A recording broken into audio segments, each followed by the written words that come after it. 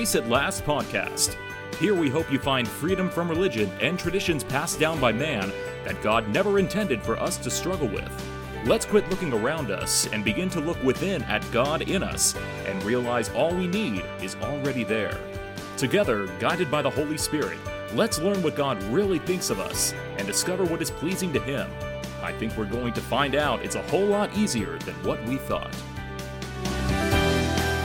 Hi, Corrine here, and welcome to episode 37 of our Grace at Last podcast. In our last episode, episode 36, we talked about our works in ministry and doing nice things for others and asked the question, is that required for salvation?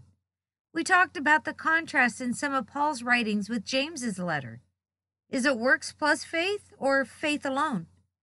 Those are some of the things we talked about regarding how we're acceptable to God. And today, I want to look at the will of God. What is God's will? I've heard it said one of the most common statements in believers is not understanding what God's will is for their lives. I've been in ministry over 20 years, and it's one of the most common things that I hear. Many stay-home moms comparing themselves to career women, women feeling unfulfilled as they look at others and what they're doing and maybe feel like what they are doing themselves seems so insignificant. It really can become about us and what we're doing to feel good about ourselves, and under the impression sometimes even that we're doing it for Jesus. Many evangelists and missionaries and speakers and others, we can get so much attention that we can actually drift into feeding off of attention of others and sometimes not even realize that we're doing it. And that's why I thought it'd be good to talk about it on today's Grace at Last podcast. Seeking God's will excessively can cause confusion, and I think it can lend to one being stuck and feeling like they're not really even moving forward because they're so unsure about what they should be doing. It may happen spiritually or mentally at first, and I think it affects every area of our lives, including our career, our ministry, our relationships, our hobbies. Like I said, every area of our lives. And how do I know what God's will is? Especially a young person with their whole life looming before them. One wrong move and you might mess it all up. Sometimes that's what they're being taught. Especially if that young person, if they're in youth or they're hearing messages about God's will and it being a narrow path and all these rules and expectations that are placed on them. Fear, you don't want to miss God's will. You don't want to miss out on His best. Instead of teaching them how to hear from the Holy Spirit, and that He'll lead them and that He'll guide them into God's will for their life. He's the one that will lead them into a good place, and seeking God's individual will for our lives excessively can make us indecisive. Colossians 3 verse 1 says, since you've been raised to a new life in Christ, set your sights on the realities of heaven, where Christ sits at God's right hand in the place of honor and power. Verse 2, 3, and 4 say, think about the things of heaven, not the things of earth. For you died to this life, and your real life is hidden with Christ in God. And when Christ, who is your life, is revealed to the whole world, you will share in all His glory. That's Colossians 3, 1 through 4. God gave us this life. I believe He wants us to enjoy it. But I also believe the only way to enjoy it is to not focus on it and to not pursue the things of this world and the things of this life. I believe when we're having fellowship with God about how much He loves us and we're growing in Him, and understanding and the grace and knowledge of Jesus, well, you know what? I think life can seem so good, it sometimes seems too good to be true. But excessively thinking about God's will and about this life, I think it distracts us from enjoying the life that He gave us, His life in us. I run a boutique and we have a nonprofit in Sacramento, and a lady came in the other day with her 3 daughters. 2 of their daughters were in town for Christmas, and they're currently enrolled in Christian universities, and they shared each one of them about what they were doing, where they were studying, and what life was like, and what their dreams were.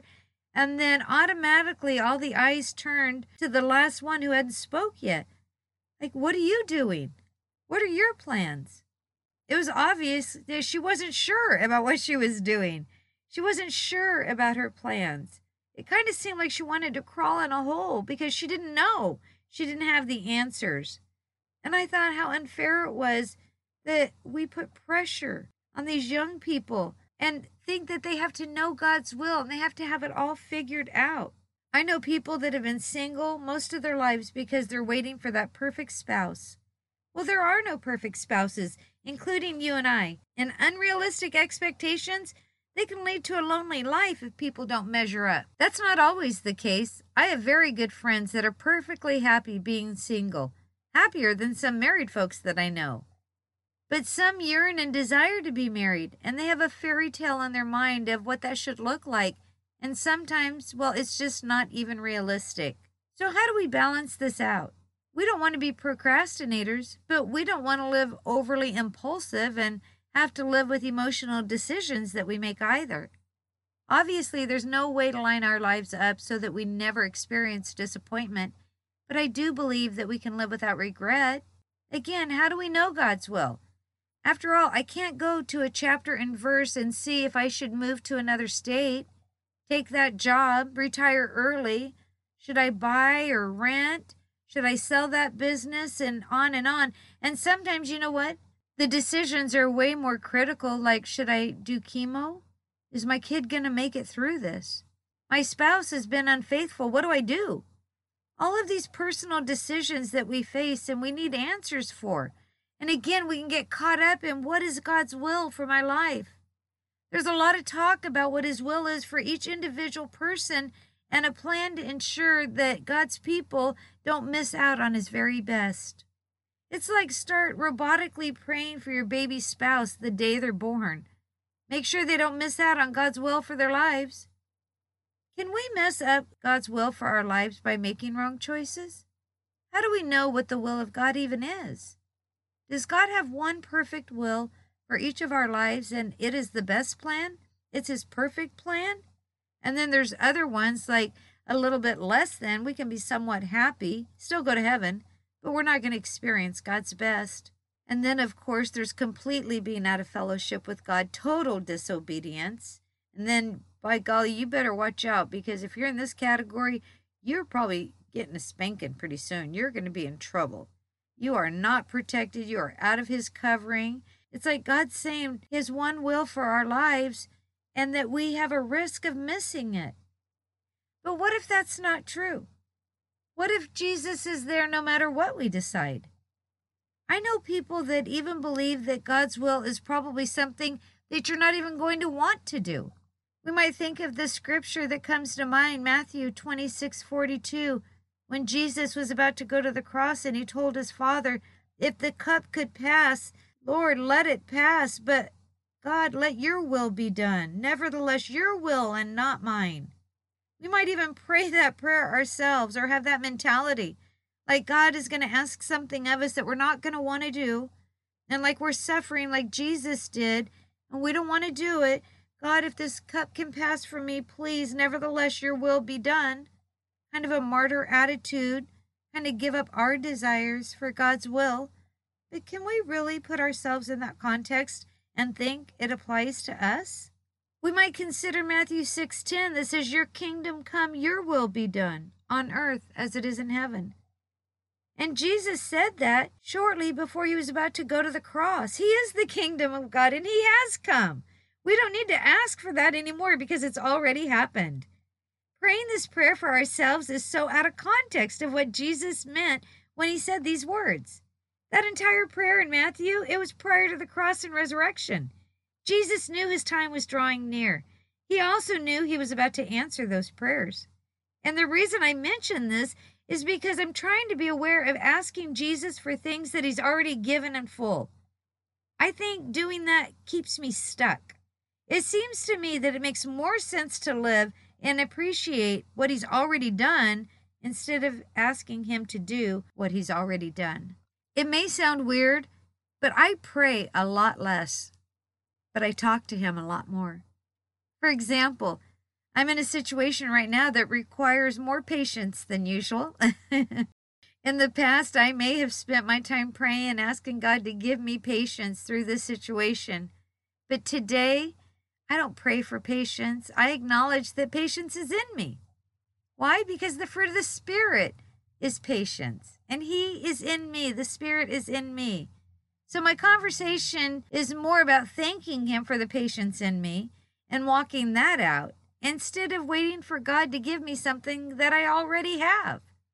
It helps me have a focus more on His love for me and less about me proving my love for Him. And if we don't think understanding the will of God is important, then I think we're deceived. So many women believe that they missed God's will for that perfect spouse, and now they're going to have to just endure, sort of settling. No! Wouldn't you like to think that you could be happy no matter what?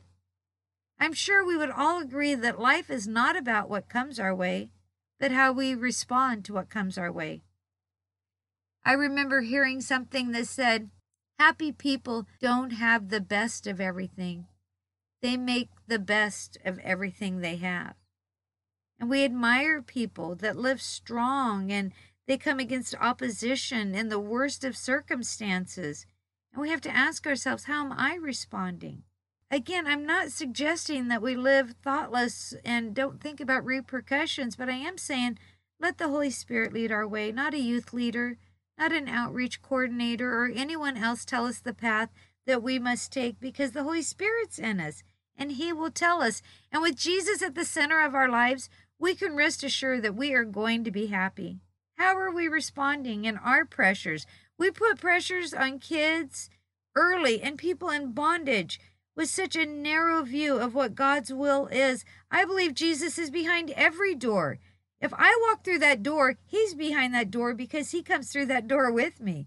We can't miss His will if He's in us. Whatever door we go through, again, He goes through it with us. And here we are at the beginning of a new year. It's 2024, and the new year just started, and it's time that people are setting goals, that they're reflecting, that they're planning, and all of that can be really good. I think many Christians might be at this mindset right now about what is God's will for my life. Well, 2 Peter 3:9 says that the Lord is not slow about His promise, as some count slowness, but is patient toward you, not wishing for any to perish, but for all to come to repentance. So God's will is that none would perish, and that all would come to repentance, all would come to think differently and have a change of mind about who God is. 2 Thessalonians 5:18, in everything give thanks, for this is God's will for you in Christ Jesus. I don't think God's will is about marrying the right person, choosing the right career, deciding what college to attend. I don't think that's what He meant when He's referring to His will. God made us free to make choices, free will, and I think we get to decide who to marry, what house to buy. All of these things in life we encounter, God wants to just do it with us. He doesn't want to dictate how it goes. He just wants to do it with us. And He does want to lead us and guide us in wisdom, and Jesus is our wisdom. And again, He's inside of us. And I think the chains that we put on overemphasizing God's will in our lives put us in bondage.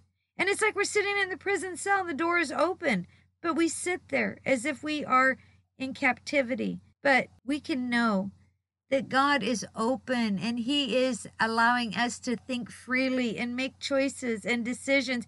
And we can share that with the next generation, that God is with you no matter what you do. I have grandchildren coming into these life choices. It was so cute. My 12-year-old grandson recently told me that he made a career change. He's no longer going to be an NFL player, but he's decided to be a chef instead. I said, right on. And I know it's going to change many more times, I'm sure. But no matter what Mason decides, God is with him. And he can relax and be himself. And that's exactly what I told him. God is going to be with you, Mason, no matter what you decide. And sometimes religion will put these boundaries on us and try to make us think that they have all of our answers. And coming back on Sundays and coming to these messages, that it's going to uncover and reveal God's will for our lives. But God's will is inside of us. God's will is the Holy Spirit. And now walking this out is just going to look different for each one of us. But I pray that we enjoy the journey. I really like looking at these individual topics that God is showing me and renewing my mind in these areas and sharing it with others. If we're at the same place we've been in understanding and we dig our heels in and say, nope, what I've always believed, I am not changing. I am not going to change my beliefs. I am not going to grow. Well, I think that keeps us stuck, and that is boring as far as I'm concerned. God is showing me new things about him every day, and it's so exciting. And growing in the grace and knowledge of Jesus, it's fun, it's adventurous. And I hope your adventure is full, and it's full of love, and it's full of life. And I pray you join me next week when we talk about finding our righteousness and how right our choices are. I cannot even begin to tell you the freedom I found and continue to find by letting go of policing my behavior and others' behavior. And until then, I pray you are free, because whom the Son sets free is free indeed. Thank you so much for joining us today for our Grace at Last podcast. We hope you learned a truth that will set you free and keep you living in the "it is finished" promise Jesus declared at the cross. Go to lastministry.org to learn more about who we are and what we're all about as we share this incredible inheritance God has given us in His Son.